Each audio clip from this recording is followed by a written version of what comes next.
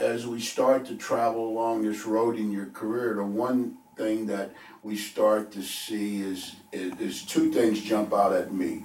One, you're a person that likes to take on huge challenges, and two, you've been able to consistently take programs from their infancy and build them into gigantic winners in that.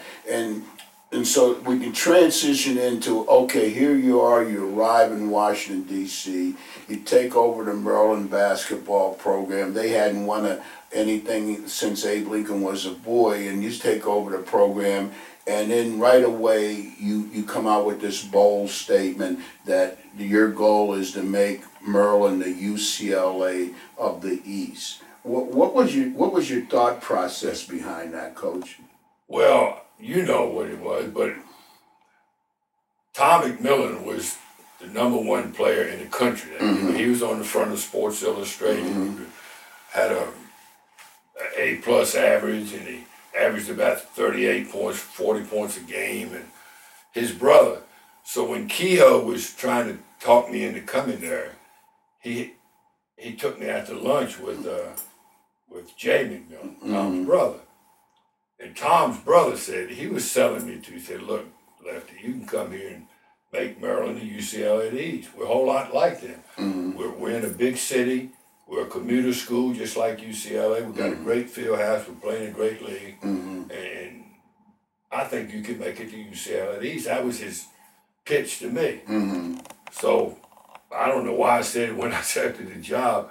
I said, my goal is to make Maryland the UCLA of the East, because I thought it would help me with Tom, mm-hmm. which it did in mm-hmm. the end. So that's why where the UCLA of the East stuff came from. It came from Jay McMillan more than me. And then, Coach, right away, within the first 3 years you were at Maryland, you were able to recruit the #1 recruiting class in America. With the McMillan, Elmore, Trimble, Porak group, they were ranked the #1 freshman team in the country over the great UCLA team with Bill Walton and those guys. And so how were you able to start out so quickly attracting that type of talent to Maryland? Well, because you were there. I mean, I had a great assistant in you and Joe Harrington and Jim Maloney, and we just got after people. And once we got McMillan, I think he might have been no, he wasn't, because he didn't do it until he came to school. Mm-hmm. He never signed a letter of intent. No. But we got Elmore, who you recruited him a great deal, and he was a great shot blocker and played for Powell Memorial, which was the #1 high school team in the country. Right. And we got him, and Jack Trimble was on his team, right? Who was a great small forward. Yeah. But he got hurt. He busted his knee up, mm-hmm. and then we got Porak, and you were right there. You were a big part of it. We just outworked people in recruiting, and I like to think we outcoached them too, because that's the way we got Midnight Madness started. You were there, because our philosophy was, hey, we're going to start before everybody else, and we're going to be playing in the national championship game. Yeah. So, because a lot of people don't understand that you were the originator of Midnight Madness and that, and here we are today, and people are still copying the concept that you started way back in the 60s and that. And it was really your idea. I know you try to deflect a lot of the claim and say it was all of us, but it was really yours. When you thought about it, what were you? I remember in the office we were sitting and talking, and you said, "Hey, the NC2A rule says that you can start at midnight on October the 15th," and then you were saying, "Well, how come no one starts at midnight? And we're going to start," and we had the players run. And that, so why don't you kind of take it from there? Well, I don't know whose idea. It might have been yours. And I mean, we were all sitting around talking about, this was going to be our first good team. McMillan and Elmore mm-hmm. and those guys were going to be sophomores because they couldn't play as freshmen back then. So we said, we got to outwork people. That was one of my my philosophies: is the harder you work, the luckier you get. So Yes. we were going to outwork people, and so we said, let's run the mile. What we did is, you remember, we used to run a mile the first day of practice to make sure when the guys start practice, they were in some sort of shape. Yes. So we said, and it messed up our practice. And if we were going to practice on October the 15th at 3 o'clock, we ran a mile at 3 o'clock. By the time they got to practice at 3:30 or 4, they were tired. So I think that's one of the reasons we said, let's just run a mile at midnight, which is legal. Back then, you couldn't have all this preseason practice like they have now. So we ran the mile, and you remember, about 900 people out there, maybe more than that. And we turned lights on around the football field. We had the car lights. Cars, so nobody could cut the corner.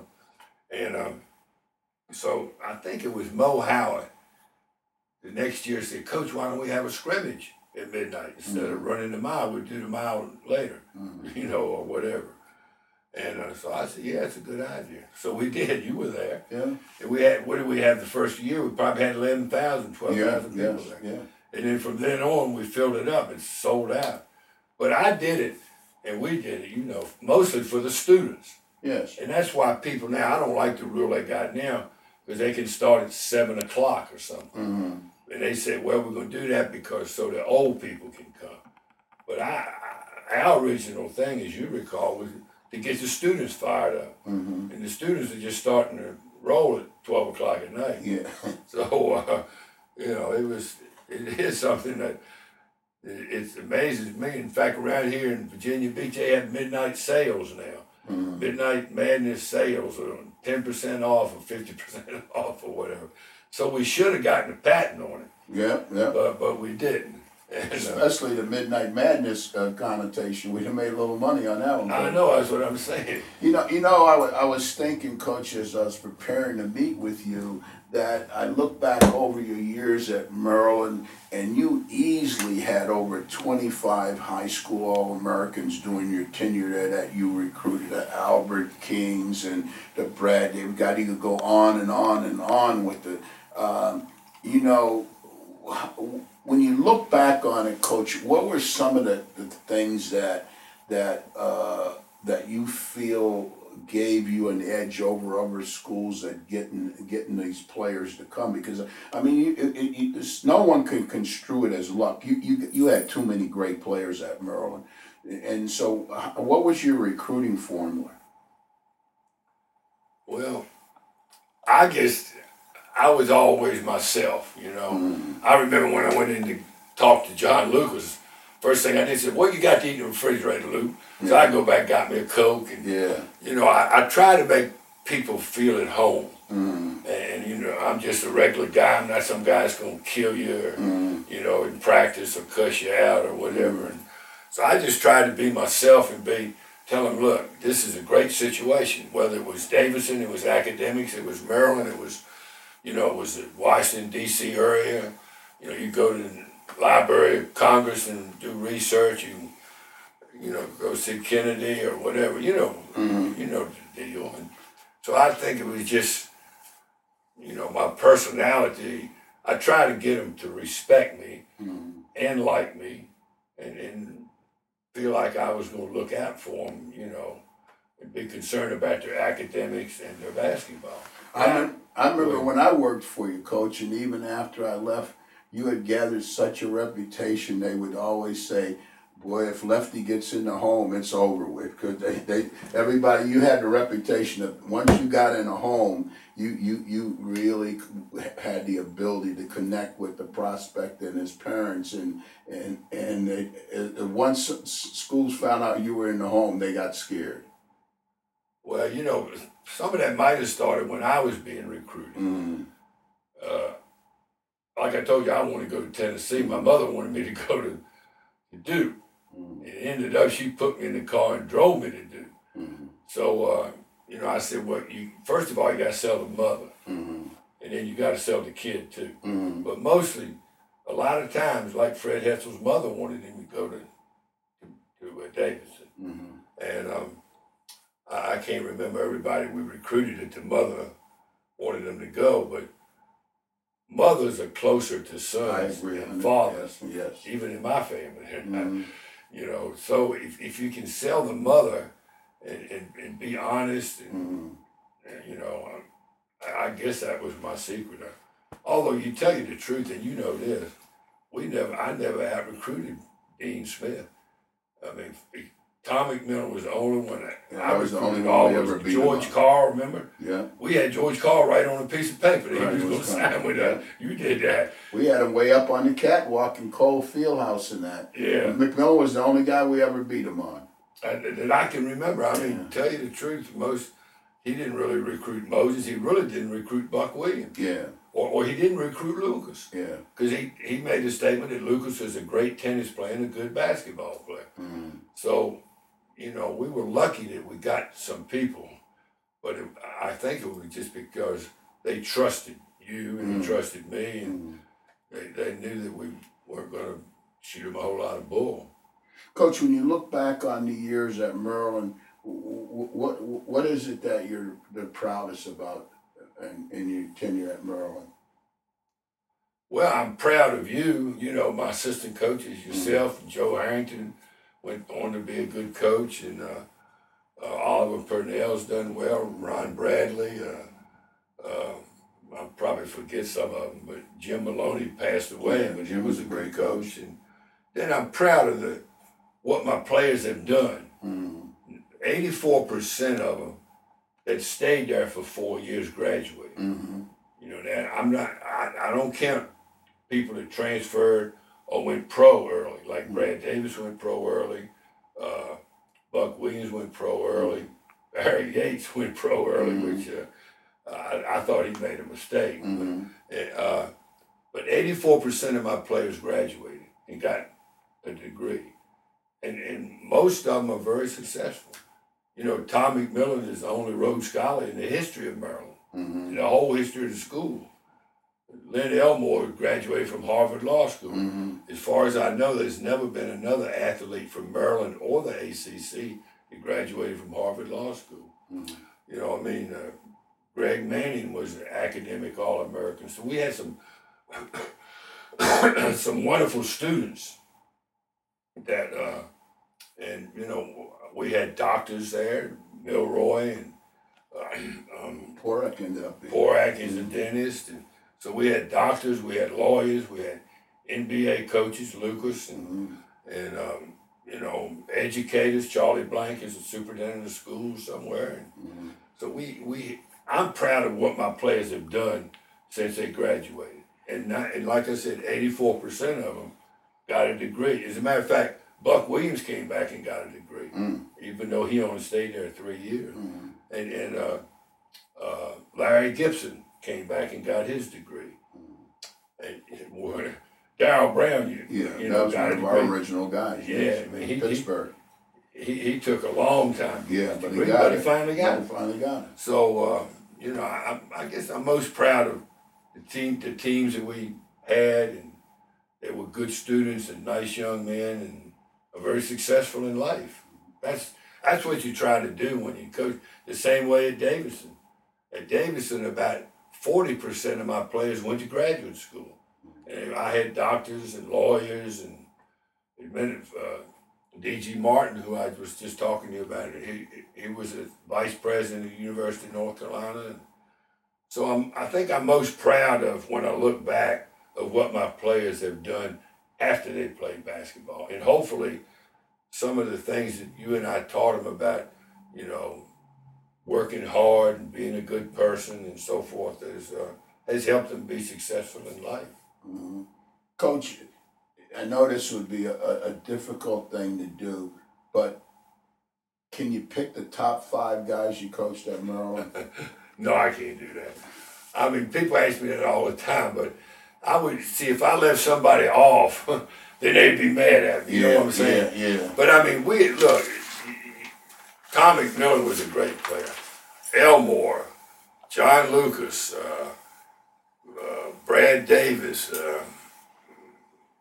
Albert King, Leonard Byers. I mean, it's just, and then some of the guys that didn't play that much, like little Billy Hahn. He never played that much, but he was a great leader for me. Yeah, he was in our first recruiting class. Yeah, you recruited him. In fact, I remember we would come in at the half. We'd stand outside and let them get a drink of water or something. I'd hear somebody in there hollering and screaming at the team. If we weren't, it would be Billy. Yeah. Billy was fussing at everybody. Yeah. And even though he wasn't a great player for us, he helped us win because he was a great player. And we had a lot of players like that. I had a lot of players at Maryland and Davidson that were like that. That were leaders and helped us lead the team and keep the guys in straight. Coach, how would you like to be remembered as the coach at the University of Maryland? You're doing your tenure. How would you like to be remembered? I don't know, somebody came in and turned the program around. They had only had one final top 10 team in the history of the school since 1905 and only 2 20-win seasons. Well, I think we've been in the top 10 your third year? Third year. 3 years we got them in the top 10. And I'm almost positive this is true because we were at least in the final top 10 every 4 years. So I think everybody that we recruited, you and my other assistant coaches, played on a final top 10 team. And, that's a pretty good record, I think. And we went a tough league, North Carolina and back then Duke wasn't that tough. When it was NC State. NC State was dynamite. Thompson and Burleson, Monty Towell, those guys. I mean, it was a tough league. Yeah. So, that's what I remember is getting us in the top 10 and keeping us there. Even when I left, 2 years before I left, we were in the top 10. That's a hard thing to do. I don't care about all these regular season championships and if you went in the final top 10, you got a pretty good team. Yeah, absolutely. So, Coach, was there a prospect over your coaching year that you didn't get that you really kind of broke your heart? You worked your tail off to get him and you didn't get him? Well, the guy that I remember well, of course, Moses Malone would be. Oh, yeah, right. But I got Moses. I got his signature on the letter of intent. But the guy that I really thought could help us win the national championship was Adrian Dantley. Because I became real good friends with his mother and his aunt, and that's who he lived with. And see, I wanted him real bad. Were you there then? No, I had left. You had left, yeah. Because I felt he could guard David Thompson. And kind of make it even to even. But so I was, but when you're recruiting, you can't let something like that. I mean, look at all the people we lost. And, I lost Phil Ford and Michael Jordan visited Maryland. I lost him. He's a pretty good player. So, it's hard to say, but the one that I think could have really helped us, of course, David Thompson could have helped us and Michael Jordan, all those guys, but I felt we had to get, because we had all the pieces of the puzzle except somebody to guard David Thompson. Because truth be known, Lucas ended up guarding him. Well, to this day, I accept the responsibility for not getting David Thompson because I that was the one time to this day that I feel like I really let you down. I remember early on in his senior year, you had come in the office one day and said, "George, you need to get down there and see that Thompson boy. My guys are telling me that he's really good." And I didn't really follow up on it the way I did. And by the time I finally got down and saw him play, the first game I see him play, he plays against a terrible team, and he's just scoring at will and dunking at will and that. And I remember coming back and saying to you, Coach, you said, "Well, did you go down and see that Thompson boy?" And I said, "Yeah." And you said, "Well, what do you think?" And I said, he's just like a lot of those black kids in New York. He can dunk the ball and do all these things, but I'm not sure how good he really is." And so at that time, you know, I was shouldering a lot of the recruiting, and I felt like that I let you down on that one. So, but I remember you probably don't remember this, but we were after David Thompson had that great freshman year. We were riding somewhere in the car, and I said to you, I said, Coach, I really feel bad about this David Thompson thing and that, and you, with your quick wit, you said, that's okay, George. Don't worry about it. Just get me one of them 25 guys from New York that can play just like him. But it was that was my biggest. People ask me from time to time, what was your biggest recruiting failure?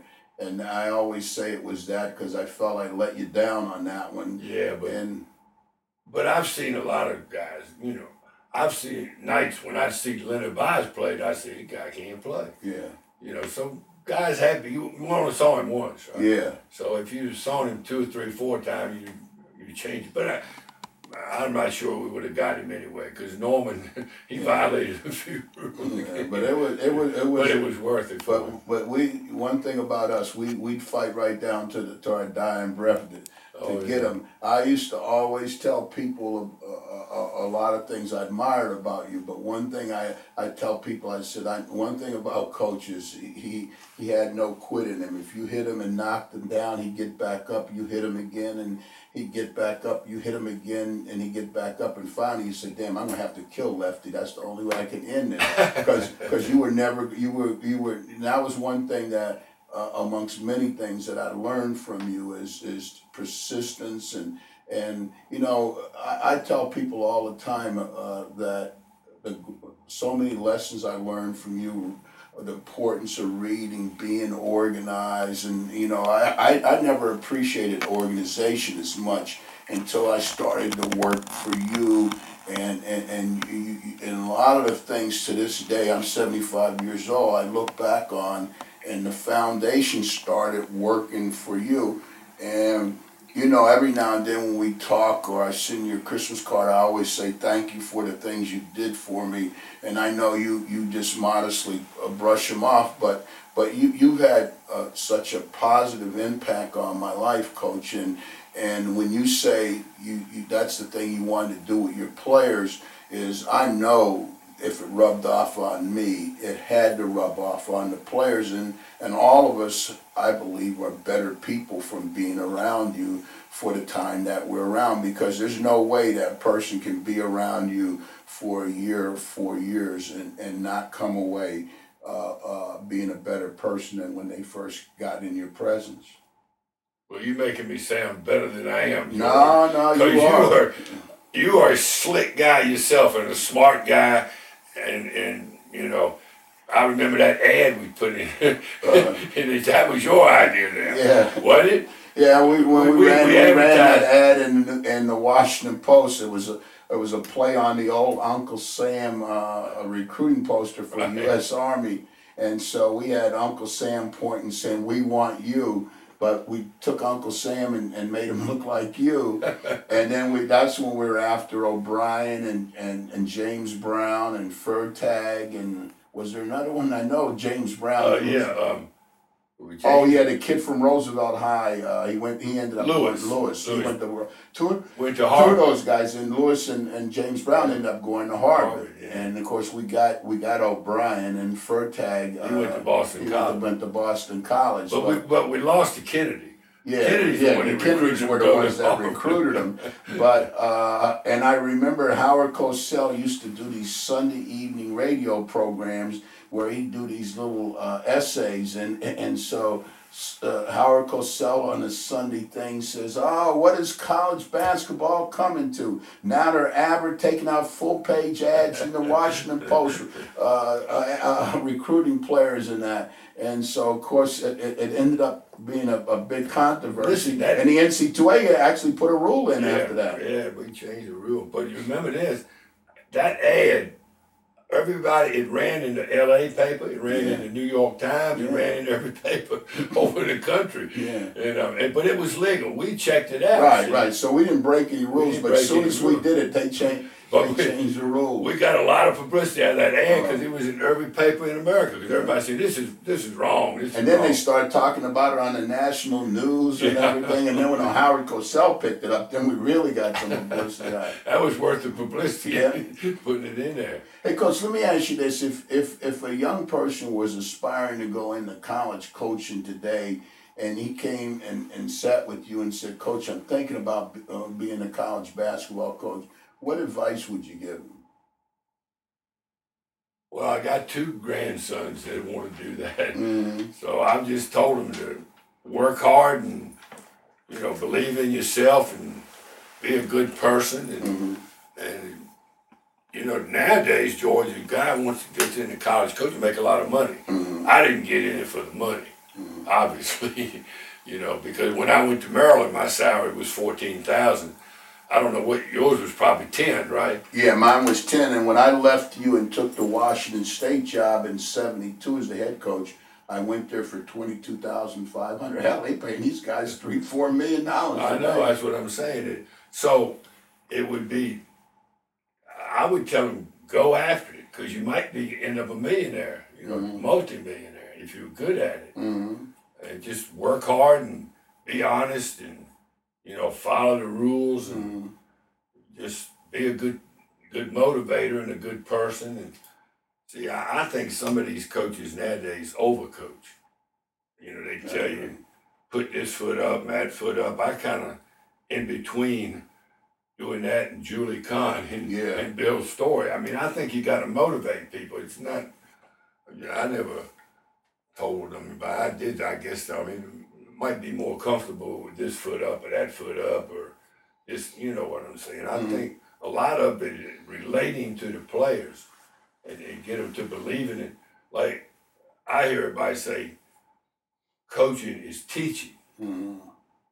Well, I think coaching is as much selling as it is teaching. I agree. Because I got to sell you. I'm going to play man-for-man defense now. Well, my high school coach played his own.